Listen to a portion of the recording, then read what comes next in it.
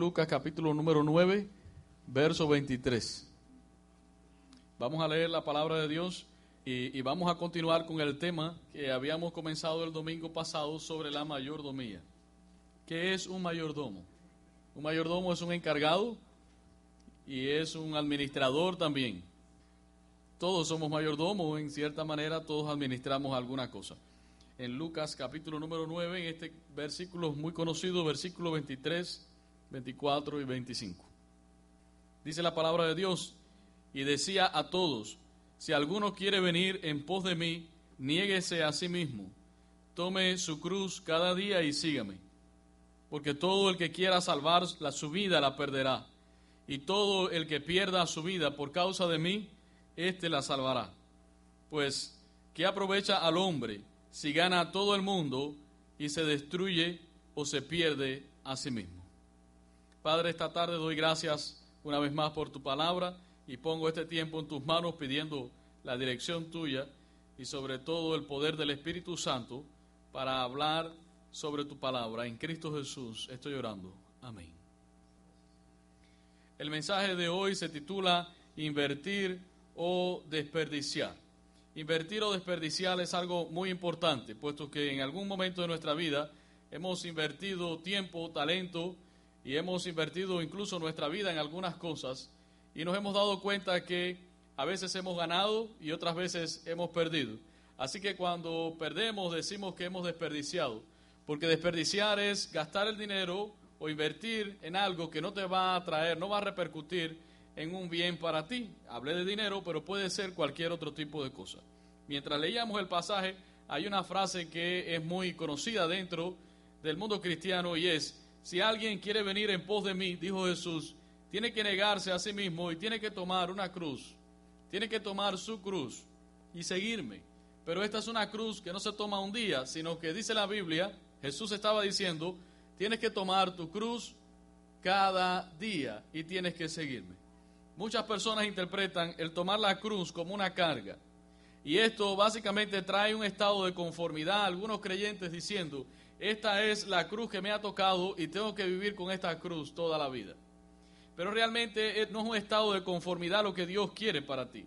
Algunos de nosotros estamos conformes con nuestra vida, con el Dios que tenemos, con nuestra economía, y esa conformidad es buena. Pero hay una conformidad que no es muy buena. Posiblemente tú estés en un trabajo que no sea bueno para ti, que no sea bueno para tu familia, y tú digas, esta es la cruz que me ha tocado llevar, y entonces aquí tengo que estar. No es cierto. Usted puede cambiar, puede mejorar, puede superarse. Entonces, cuando Jesús estaba hablando de tomar esta cruz, no se refiere a una carga, como a veces los creyentes pensamos.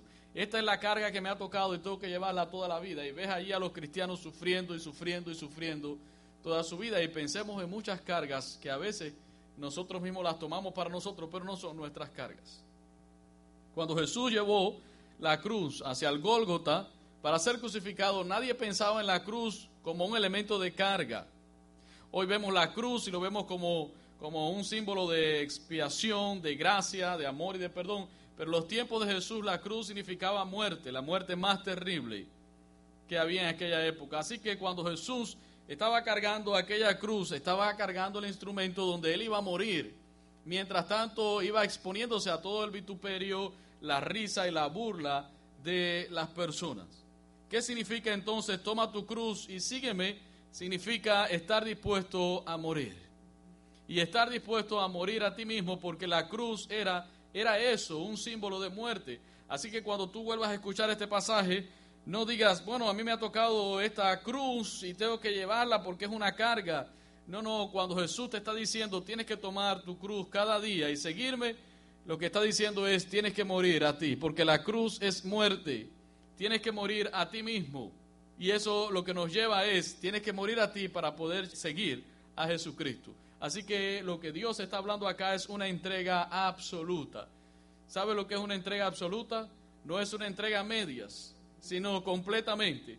Es cada día que nos levantamos, aunque ya hemos entregado nuestra vida a Jesús, pero cada día tenemos lucha, tenemos tentaciones, pasamos por momentos difíciles, y en cada día donde tal vez nuestra carne se quiera revelar, nuestro yo y algunas luchas que tenemos, donde nosotros podamos decir, muero a mí para que viva Cristo en mi vida, para que ya no sea yo, sino que sea Cristo en mí. Y esta es una de las grandes declaraciones que dio el apóstol Pablo, hablando sobre la experiencia en su vida. Ya no vivo yo, más vive Cristo en mí.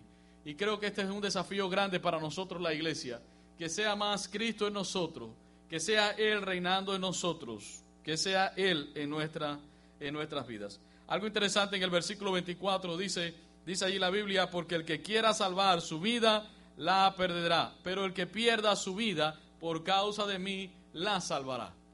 Y no solamente habla acá de morir físicamente por Cristo, sino morir a ti para Cristo. ¿Estarías tú dispuesto a eso? ¿Estarías tú dispuesto a morir para que sea Cristo en tu vida? ¿Estarías tú dispuesto a renunciar a algunas cosas en tu vida que no le dan la gloria a Dios para que sea Él? Creo que muchos estarían dispuestos, creo que algunos lo pensarían, y creo que algunos ahora escuchando este mensaje, tal vez a través de las redes sociales digan, jamás dejaré de hacer lo que estoy haciendo por Cristo. Pero lo que el Señor te está diciendo es, el que quiera salvar su vida, la perderá, pero el que pierda su vida por mí, ese la va a salvar. Y esto le llamamos ganancia, y tiene mucho que ver con la mayordomía, porque mayordomía no solamente se refiere a administrar tu tiempo y tu dinero, sino también a dónde conduces tu vida, a quién le estás entregando tu vida, qué estás haciendo con este regalo maravilloso que es la vida que Dios te ha dado. Para entender esta verdad, vamos a analizar algunos grupos de personas. Número 1, hay personas que creen que entregar su vida a Jesucristo es una pérdida de tiempo y estás perdiendo tu vida. Posiblemente algunos te han dicho, mira, estás yendo a la iglesia o has recibido a Jesús en tu corazón, pero estás perdiendo el tiempo. Y esto es una frase muy común, estás perdiendo el tiempo. Pero Jesús nos dice que entregarle su vida a Él no es pérdida, sino que es ganancia. Voy de nuevo al versículo 25. ¿De qué le sirve al hombre si gana todo este mundo entero y pierde algo que es más importante? Pierde su propia alma y pierde su vida. ¿Te imaginas el día que tengamos que presentarnos delante de Dios? Veamos al segundo grupo de personas. Hay otro grupo de personas que dice, cuando yo sea viejo, cuando yo sea adulto, entonces yo voy a entregar mi vida a Jesucristo. O tal vez cuando haya disfrutado los placeres de este mundo, lo que queda se lo daré a Cristo Jesús. Es una manera de decir, lo que queda se lo voy a entregar a Cristo Jesús. Porque estas personas tampoco ven una vida rendida ante Jesucristo como ganancia, sino que lo ven como una pérdida. Dicen, bueno, yo voy a disfrutar y voy a invertir mi vida en este mundo. Ya cuando sea un viejito voy a ir a la iglesia.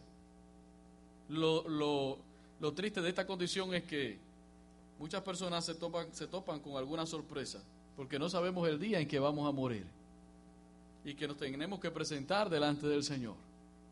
Hay un tercer grupo de personas que estarían dispuestos y están dispuestos a rendir su vida a Dios a través de Cristo Jesús, por la gracia del Señor. Y para estos es ganancia. Y pregunto a la iglesia, entregarle tu vida a Jesucristo, un acto de fe por la gracia de Dios, por el regalo de Dios que el Señor nos ha dado, ¿cómo lo ves en tu vida? ¿Lo estás viendo como pérdida o como ganancia?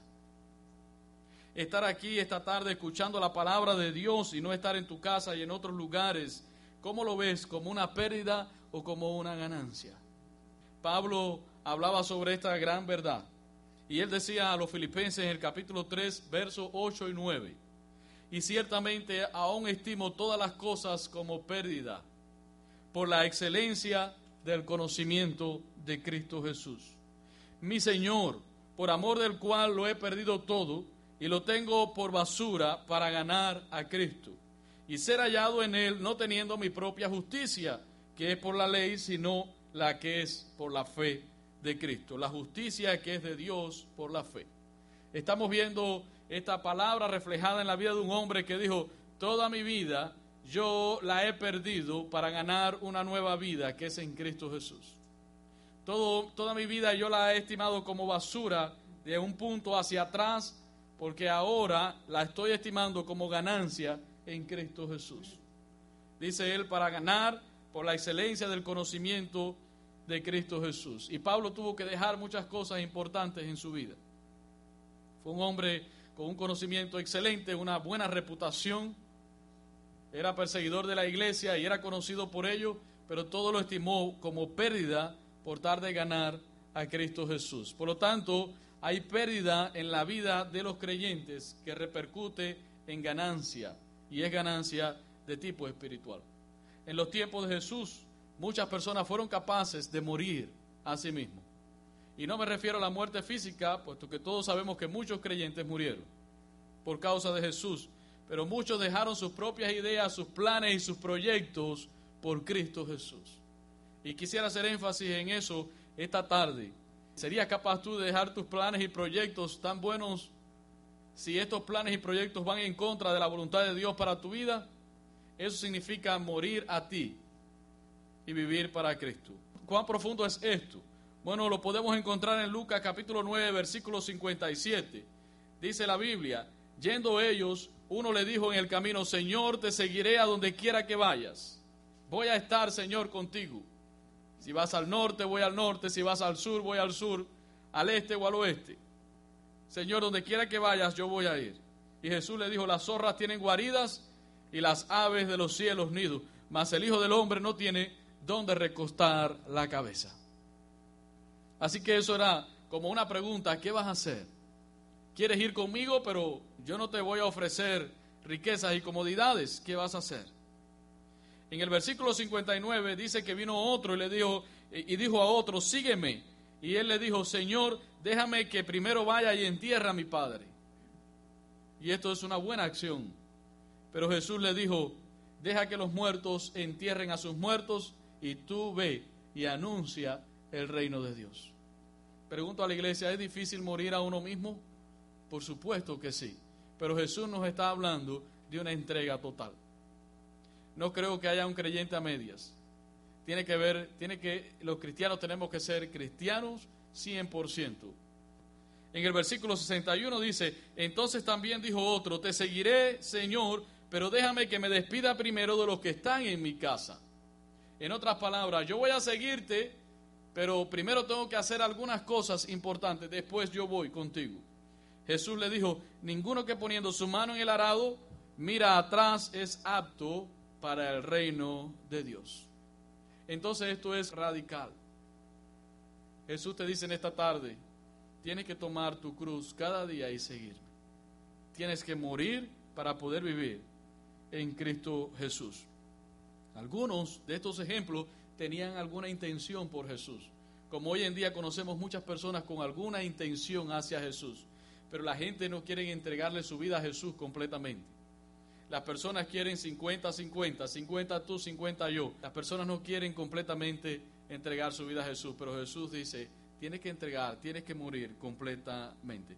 Seguir a Jesús implica un costo de rendimiento y una recompensa de vida eterna. Y esto es también mayordomía. ¿Puedes repetir conmigo: mayordomía? ¿Qué estoy haciendo con el regalo que Dios me dio de la vida? ¿La he entregado 100% a Jesús? ¿O es un 50 de Él y un 50 mío? Somos salvos por la gracia de Dios, pero no somos dueños de nuestras vidas, sino que Dios nos ha dado la vida y somos administradores de nuestra vida. Como decía el domingo pasado, algunos dicen: mi vida es mía y yo hago lo que quiera con ella. Pero tu vida no es tuya. Tu vida te la dio alguien y fue Dios. Y tú tienes que ser responsable ante Dios. Por eso, esa gran bendición que Dios te ha dado. Tú puedes invertir tu tiempo, tus recursos, pero también tu vida para la gloria de Dios. Y esto es realmente lo que vemos hoy. ¿Estamos invirtiendo o estamos malgastando? El domingo pasado vimos unos principios muy importantes, yo los voy a recordar hoy. El primer principio que vimos fue el de la propiedad. Y vimos que Dios es el dueño absoluto y universal de todas las cosas. Él es el dueño de tu vida, Él es el dueño de tus talentos, Él es el dueño de tu casa, de la tierra y de todo lo que existe. Principio número 2 es el principio de responsabilidad, que nos pone responsables delante de Dios por todo lo que hemos recibido. Principio número 3 es el de rendición de cuentas. Y eso significa que un día rendiremos cuenta por las cosas que se nos han dado, se nos ha entregado, se nos han confiado. Y principio número 4 es el principio de recompensa. Y aunque digamos no sirvo a Dios por recompensa, definitivamente hay recompensa de Dios para nosotros. Y eso es una verdad que no podemos ignorar.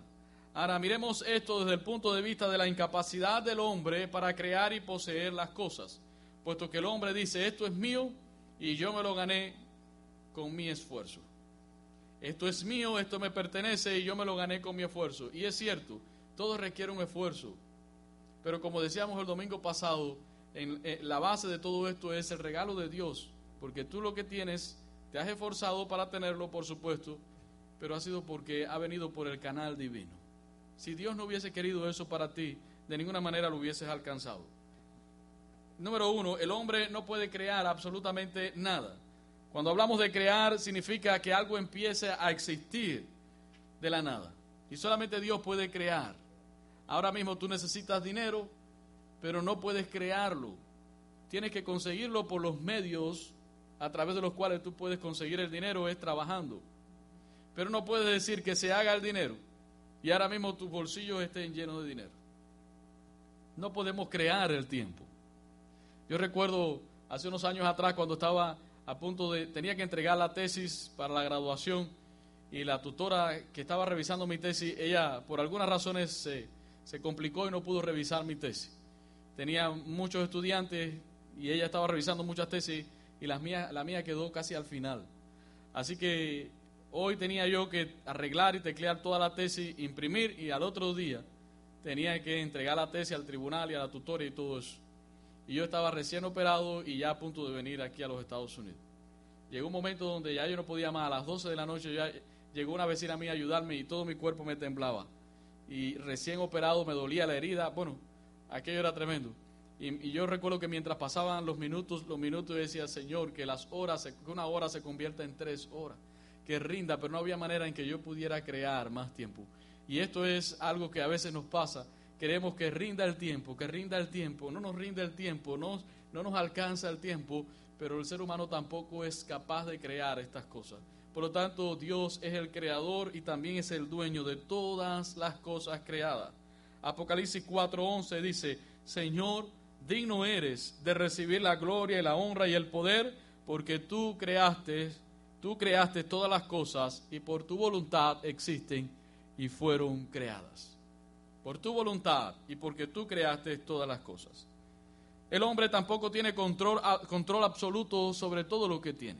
A veces nos creemos demasiado seguros en nuestras cosas, en nuestras propiedades. Yo estoy seguro porque tengo esto. Me siento seguro porque tengo esto material o porque tengo estas cosas en mi vida o tengo mi familia o lo que sea. Nos sentimos muy, muy, muy seguros. Sin embargo, la realidad de nuestra vida es que todo lo que tenemos lo podemos perder en muy poco tiempo. Todo lo que tú tienes lo puedes perder, pero así de rápido, incluyendo la salud. De pronto viene una mala noticia. ¿Se acuerdan la historia de Job? Un hombre que lo tenía todo y de pronto perdió todo.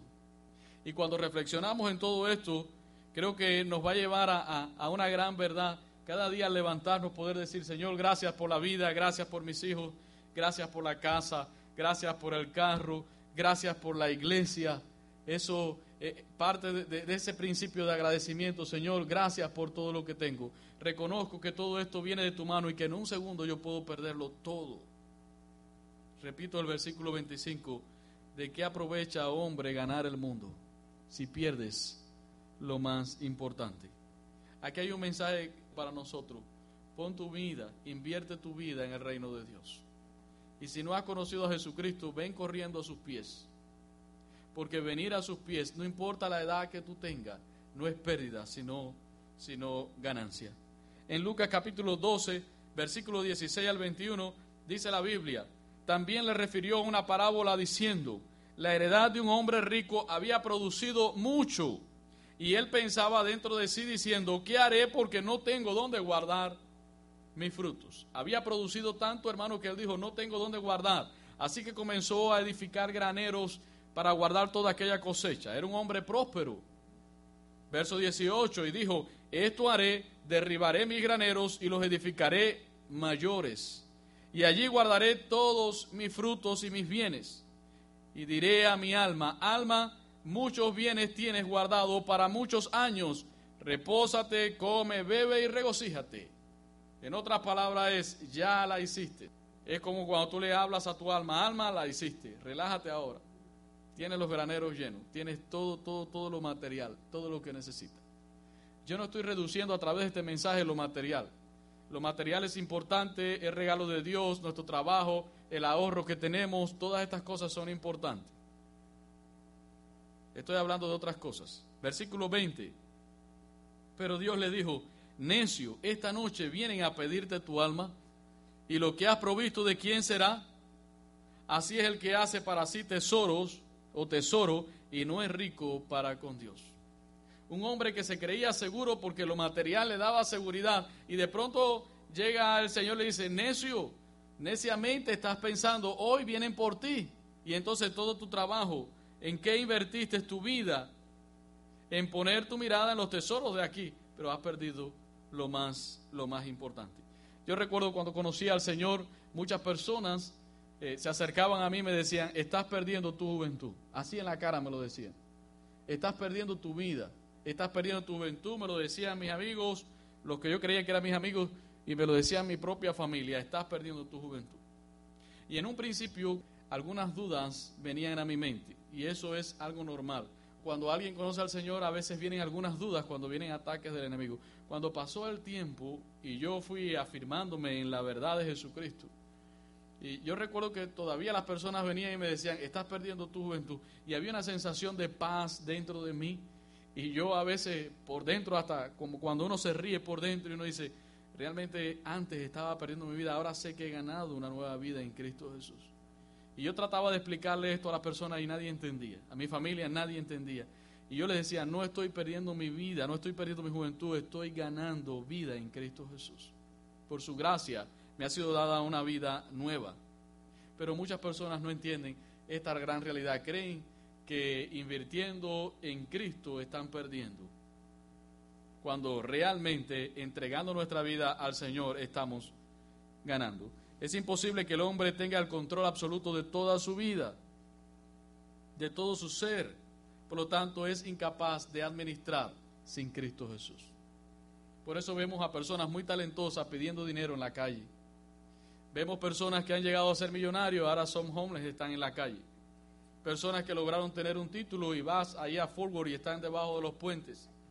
Tenían su familia y ellos te cuentan sus testimonios. Te dicen, yo tenía mi familia, mi casa, una estabilidad económica. ¿Y cómo llegaste a esto? Bueno, un día empecé haciendo algo que desencadenó otras cosas y llegué a este punto. ¿Por qué? Porque sin Cristo no podemos ser buenos mayordomos. Si no entendemos que todo lo que tenemos ha venido de arriba y que somos responsables delante del Señor por todo lo que se nos ha entregado, incluyendo también nuestra vida. Job capítulo 1, versículo 21, él dijo, y desnudo salí del vientre de mi madre, y desnudo volveré allá.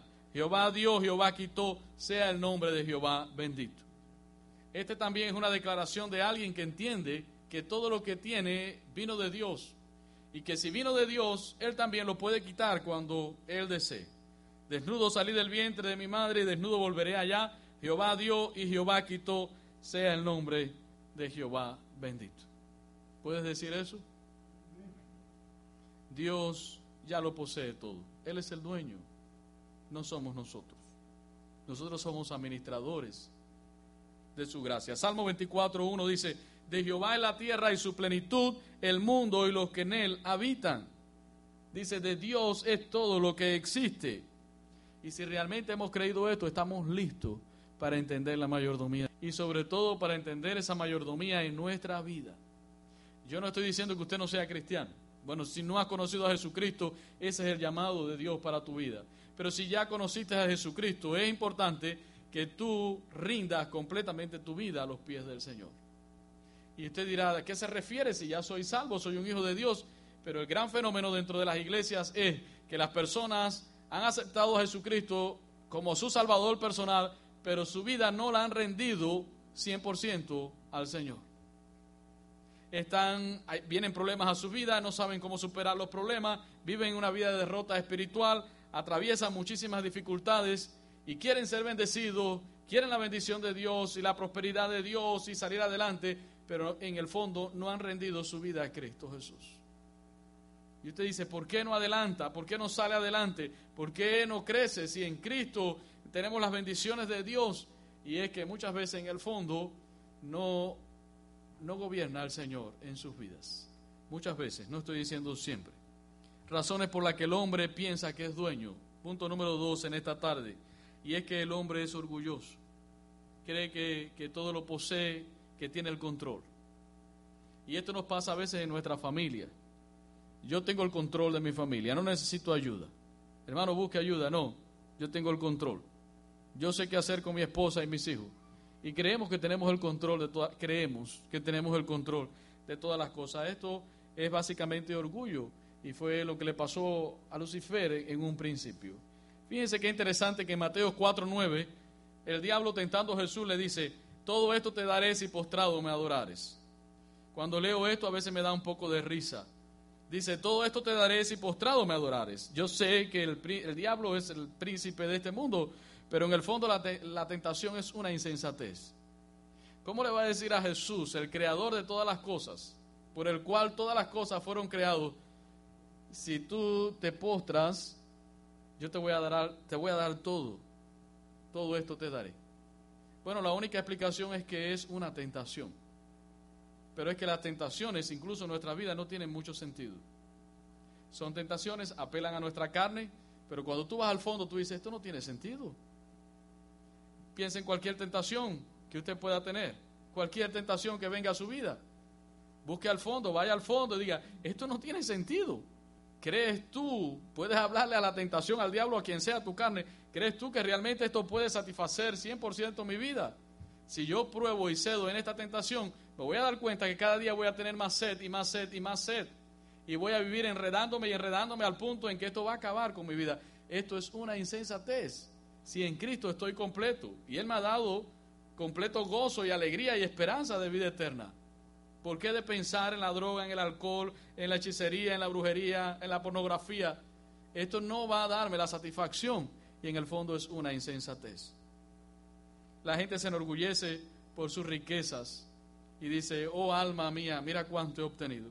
La gente se pone orgullosa por su familia y dice, mire mi familia, mire la mujer que tengo, mira los hijos que tengo, estos son los mejores. Y a veces en el pueblo de Dios también pasa esto. Yo tengo la mejor familia, la más estable.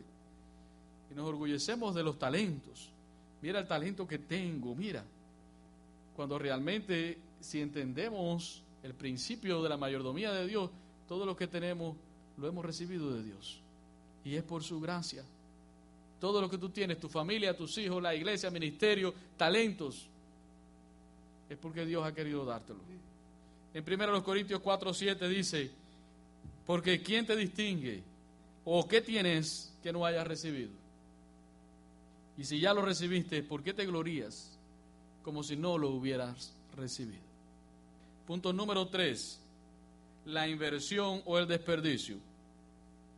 Y esto es muy importante a la hora, es un principio importante para la mayordomía. Todos sabemos lo que es invertir y todos sabemos lo que es desperdiciar. Esto lo podemos entender muy bien desde el punto de vista económico, pero a veces se puede enredar un poco en nuestras vidas. Proverbios 13:23 dice así, en el barbecho de los pobres hay mucho pan, mas se pierde por falta de juicio. Dice, en el barbecho es como si en el campo del pobre hay bastante pan, pero este pobre se empobrece más. ¿Por qué razón? Porque le falta el juicio. No tiene buen entendimiento. No sabemos a veces lo que es invertir, no sabemos a veces lo que es desperdiciar. Y usted dirá, yo sí lo manejo muy bien estos conceptos. Imagínese usted, vamos a verlo desde el punto de vista económico, que ahora usted ganó $3,000. Y usted recibió esos $3,000, usted lo ganó y puede gastarlo en lo que quiera. Dice, me voy a salir de vacaciones con mi familia. Ahora en este tiempo que todos hemos salido de vacaciones. Y es muy bueno salir de vacaciones también. Yo recomiendo que todos salgan de vacaciones. Pero de pronto usted dice, voy a salir de vacaciones y voy a gastar estos $3,000 en las vacaciones. Y piensa y dice, pero cuando regrese voy a regresar sin un centavo. Y el techo se está filtrando y se me está mojando, se me mojó ya el ceiling y también se me ha echado a perder el piso. Pregunto a la iglesia, ¿será eso una inversión o un desperdicio? Para mí es un desperdicio. Es posible que alguien de ustedes piense, es una inversión porque yo necesitaba salir con mi familia también. Yo sé, todos tenemos nuestros conceptos sobre las cosas, la manera de ver la vida, pero por lo general yo estoy seguro que la gran mayoría dirá esto es un desperdicio. Puedo arreglar esto que es más importante dando prioridades y puedo ir de vacaciones a un lugar más sencillo, un poquito más barato y pasar un tiempo. Otra opción sería, usted agarra esos $3,000 y los esconde debajo del colchón. Ahora no tengo necesidad de usarlo, lo voy a esconder aquí. Pasado 10 años se va a dar cuenta que su dinero, lejos de aumentar, se devaluó. Con el tiempo se va devaluando. En varios sentidos, aumentan los precios y demás. Es decir, ese dinero no produjo nada, se devaluó con el tiempo. ¿Qué será eso? ¿Una inversión o un desperdicio? Pero no fue una pérdida total, ¿verdad? Bueno, hay una opción, una tercera opción, que usted agarra ese dinerito y dice, lo voy a invertir en un negocio o lo voy a poner en la bolsa de valores. Y al cabo de los años se da cuenta, bueno, por las estadísticas, las probabilidades indican que ese dinero va a crecer. ¿Qué es, inversión o desperdicio? Inversión. Usted dirá, alguno dirá, sí, si la bolsa de valores se va abajo, no sea tan pesimista. Puede ser que suceda, pero las probabilidades indican que tu dinero se va, exactamente, va a prosperar. Entonces vimos algunos casos de desperdicio y otros de buena inversión. Y usted dirá, esto está fácil, pero no siempre es tan obvio esto de la inversión y el desperdicio. Ya ven que algunos pueden tener otros criterios. ¿Qué tal si usted tiene ese dinero en su mano y vamos a poner el ejemplo de su mamá o su papá, sus padres tuvieron una tragedia familiar, ellos necesitan ayuda económica, que no tienen dinero y usted sí tiene ese dinero y usted hace así y le da ese dinero a sus padres? Desde el mismo momento que le da los $3,000 a su papá y a su mamá porque tenían un problema, usted sabrá que para atrás no va a regresar absolutamente nada de dinero. Entonces, ¿cómo lo ves? ¿Como una inversión o un desperdicio? ¿Cómo si no vas a recibir nada, tus padres van a gastarlo todo? Entonces, ¿el concepto de inversión y desperdicio está basado solamente en recibir ganancia? ¿Ven cómo cambia el sentido de lo que es invertir y lo que es desperdiciar, y que a veces no es tan sencillo? Generalmente si lo llevamos al plano económico somos unos expertos en matemáticas, pero a veces invertir significa pérdida, pero también pérdida material, pero también una ganancia de tipo espiritual. Supongamos que usted ya está en su trabajo, tiene un buen trabajo, tiene un buen negocio, las entradas son buenas, usted tiene una estabilidad económica y dice, voy a agarrar estos $3,000 y voy a abrir otro negocio más, porque vivimos bajo los conceptos de prosperidad y demás. Pero usted dice, bueno, puedo abrir otro negocio más, pero si yo abro otro negocio que me va a traer más ganancia económica, pero yo voy a reducir el tiempo que paso con mi familia, con mi esposa y con mis hijos. Por lo tanto, no voy a invertir en otro negocio. ¿Qué será eso? ¿Pérdida o ganancia? ¿Cómo ganancia? Si no vas a invertir, no vas a recibir más dinero para atrás. ¿Por qué? Porque mantienes el tiempo con tu familia. Si alguien ahora me está escuchando, después que yo ponga este mensaje por las redes sociales, dirá, este está loco, se volvió loco. Pero es que invertir y ganancia y pérdida no necesariamente tiene que ser lo económico. Tú dices, yo puedo invertir este dinero en otro negocio, pero ¿qué hay? Si yo invierto en otro negocio y mi tiempo con mi familia, tengo que olvidarme de familia. Entonces mejor me quedo como estoy contento, tengo una buena estabilidad y allí terminamos la historia. La pregunta es, ¿cómo vemos la vida? ¿Como pérdida o inversión con todo lo que nosotros manejamos? Para el cristiano, una buena inversión no siempre es ganar dinero. Yo quiero que ustedes escuchen bien ahora esta parte. Para el cristiano no siempre una buena inversión es ganar dinero. El cristiano no siempre considera como un desperdicio lo que no trae ingresos monetarios. Básicamente alguien pudiera decirte, estás desperdiciando tu vida, pero tú lo estás viendo desde el punto de vista de Dios y su palabra. Yo estoy ganando. Pero ¿cómo? Si este tiempo que tú dedicas para Dios lo podrías dedicar para ganar más dinero. La parte espiritual no la veo desde el punto de vista de la ganancia en dinero, sino lo que yo pueda invertir para la gloria de Dios. Y es que casi todo el mundo calcula la inversión y el desperdicio en base a lo material, pero nunca tomamos en cuenta la parte espiritual. ¿Qué significa esto? Señor, quiero un buen trabajo, quiero cambiar de trabajo. La pregunta es, ¿para qué? He orado por tantos cristianos por buenos trabajos, que querían buenos trabajos, ya los tienen y ya no los ves tampoco. Entonces tú preguntas, ¿para qué? Señor, quiero este negocio, y tú preguntas, ¿para qué lo querrás? Señor, quiero casarme, ¿para qué? Para humillar a tu esposa y tenerla ahí sometida ahí como una esclava y no darle el valor que ella lleva, que ella merece. Y decir, yo soy el dueño de la casa, el jefe, el que trabajo, aquí hay que hacer lo que yo mando. ¿Para qué quieres un matrimonio? ¿Para qué quieres tus hijos? Entonces, ¿cómo vamos a calcular la inversión y el desperdicio de ahora en lo adelante? ¿Bajo los principios de la economía o qué realmente le trae la gloria a Dios? Entonces, cuando usted como creyente vaya a invertir y a tener estos conceptos en su vida de invertir y desperdiciar, sería bueno que usted se preguntara, ¿esto que voy a hacer le da la gloria a Dios? ¿Este paso que voy a tomar realmente glorifica a Dios? ¿Realmente esto me va a ayudar? ¿Esto va a repercutir para mi bien espiritual? La mayordomía cristiana se resume en usar para la gloria de Dios todo lo que Él nos ha dado, incluyendo nuestras vidas, que son un instrumento para la gloria y la honra del Señor. Esto es inversión y glorificar a Dios. ¿Cómo vamos a invertir todo lo que Dios nos ha dado? Nuestra vida. En el contexto de echar fuera demonios, en Mateo 12:13 Jesús dijo, el que no es conmigo contra mí es, y el que conmigo no recoge, desparrama. Dijo Jesús. El que conmigo no está recogiendo, está desparramando, y el que desparrama es que está perdiendo todo lo que tiene. No está obteniendo ganancia, ni económica, ni tampoco espiritual. El rehusar someter nuestras vidas a Dios completamente es no entender en absoluto lo que es la pérdida y lo que es la ganancia.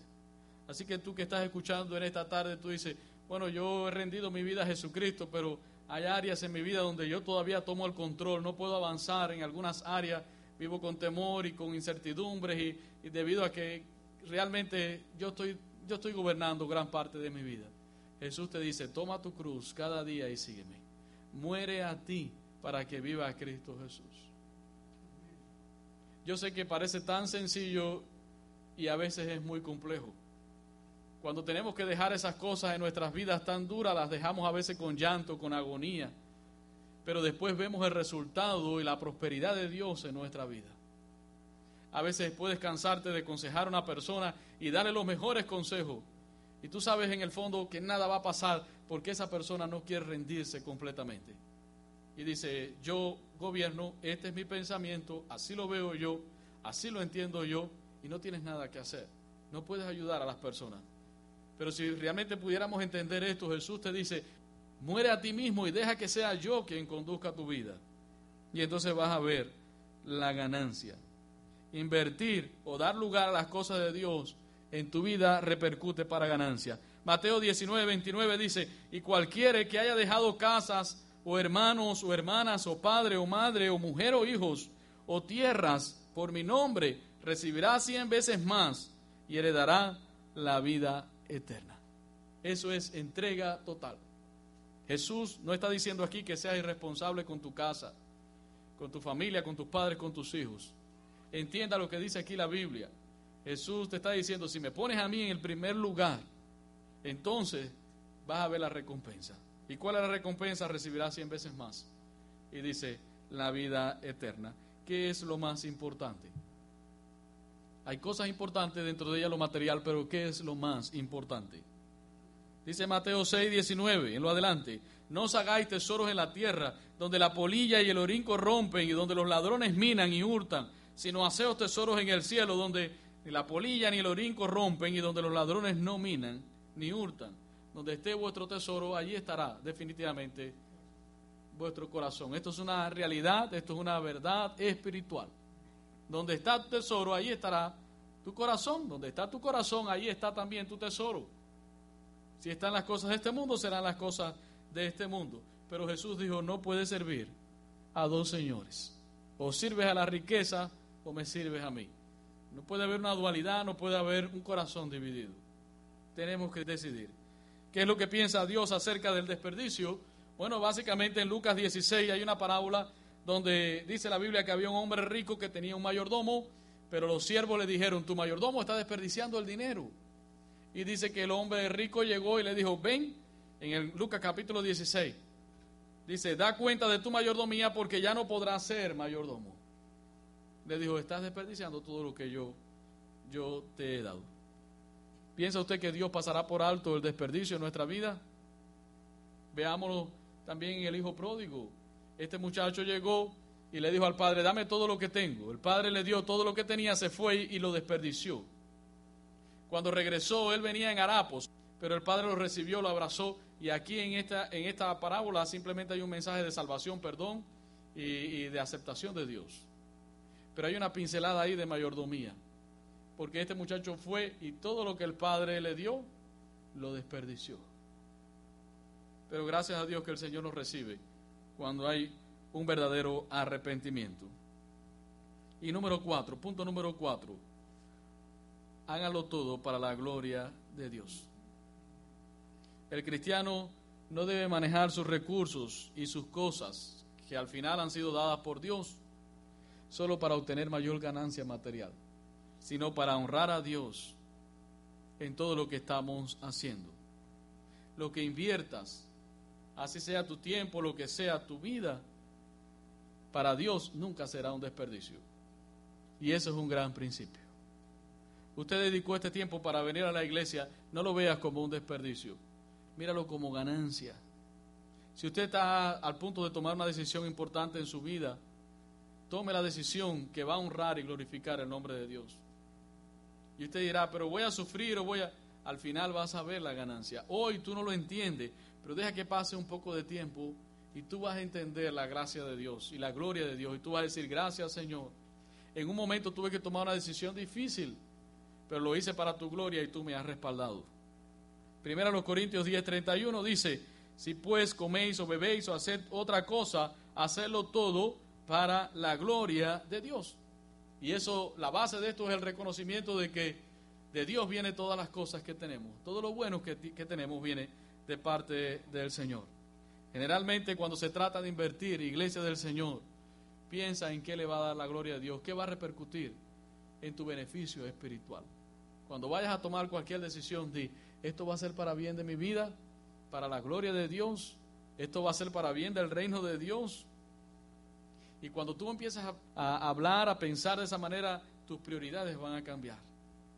Algunos que se la pasan tal vez comprando y gastando dinero en cosas que no necesitan, van a decir, espérate, estoy botando este dinero que Dios me está dando y esto tiene un valor.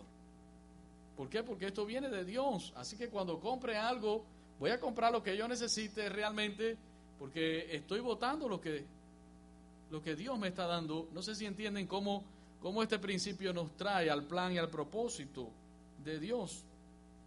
¿Le estoy robando tiempo a mi familia y a Dios por hacer esto que estoy haciendo? ¿Qué estoy haciendo con mi vida? ¿A dónde estoy conduciendo esta vida que no es mía, sino que Dios me la ha dado y que en un segundo Dios puede quitarla? Él dijo, donde esté vuestro tesoro, allí también estará vuestro corazón. Iglesia de Dios, tu tiempo es limitado. Y a veces no pensamos en eso. Creemos que vamos a vivir muchos años. No pensamos a veces en el tiempo porque no queremos pensar en el momento de la muerte, pero nuestro tiempo es limitado. Un día llegamos a este mundo, Dios nos dio la vida y un día Dios vendrá también por nosotros. Entendiendo que tu tiempo es limitado, entrega tu vida a Jesucristo. Entrégale completamente tu vida a Jesucristo. Y si ya lo hiciste, vive para su gloria. Y yo quiero terminar con esta pequeña reflexión. Entrega tu vida a Cristo. Si ya lo hiciste, entrégala completamente. Ríndela completamente, todo lo que eres. Pero no desperdicies tu vida en las cosas que no traen gloria y honra al Señor. Y yo voy a hacer un llamado esta tarde basado en este pasaje que dice, si alguien quiere seguir en pos de mí, niéguese y tome su cruz cada día y sígame. Dice, porque todo el que quiera salvar su vida la perderá, y todo el que pierda su vida por causa de mí, la salvará. entrega tu vida 100% a Cristo y inviértela en las cosas de Dios. Esto, aunque a veces no te traiga mucha ganancia económica, va a repercutir para bien tuyo, de tu familia, de todos los que te rodean. Vamos a orar en esta tarde, les invito a ponerse de pie. Vamos a orar y adorar al Señor, que Él es el dueño de todas las cosas y que por Él estamos en este lugar.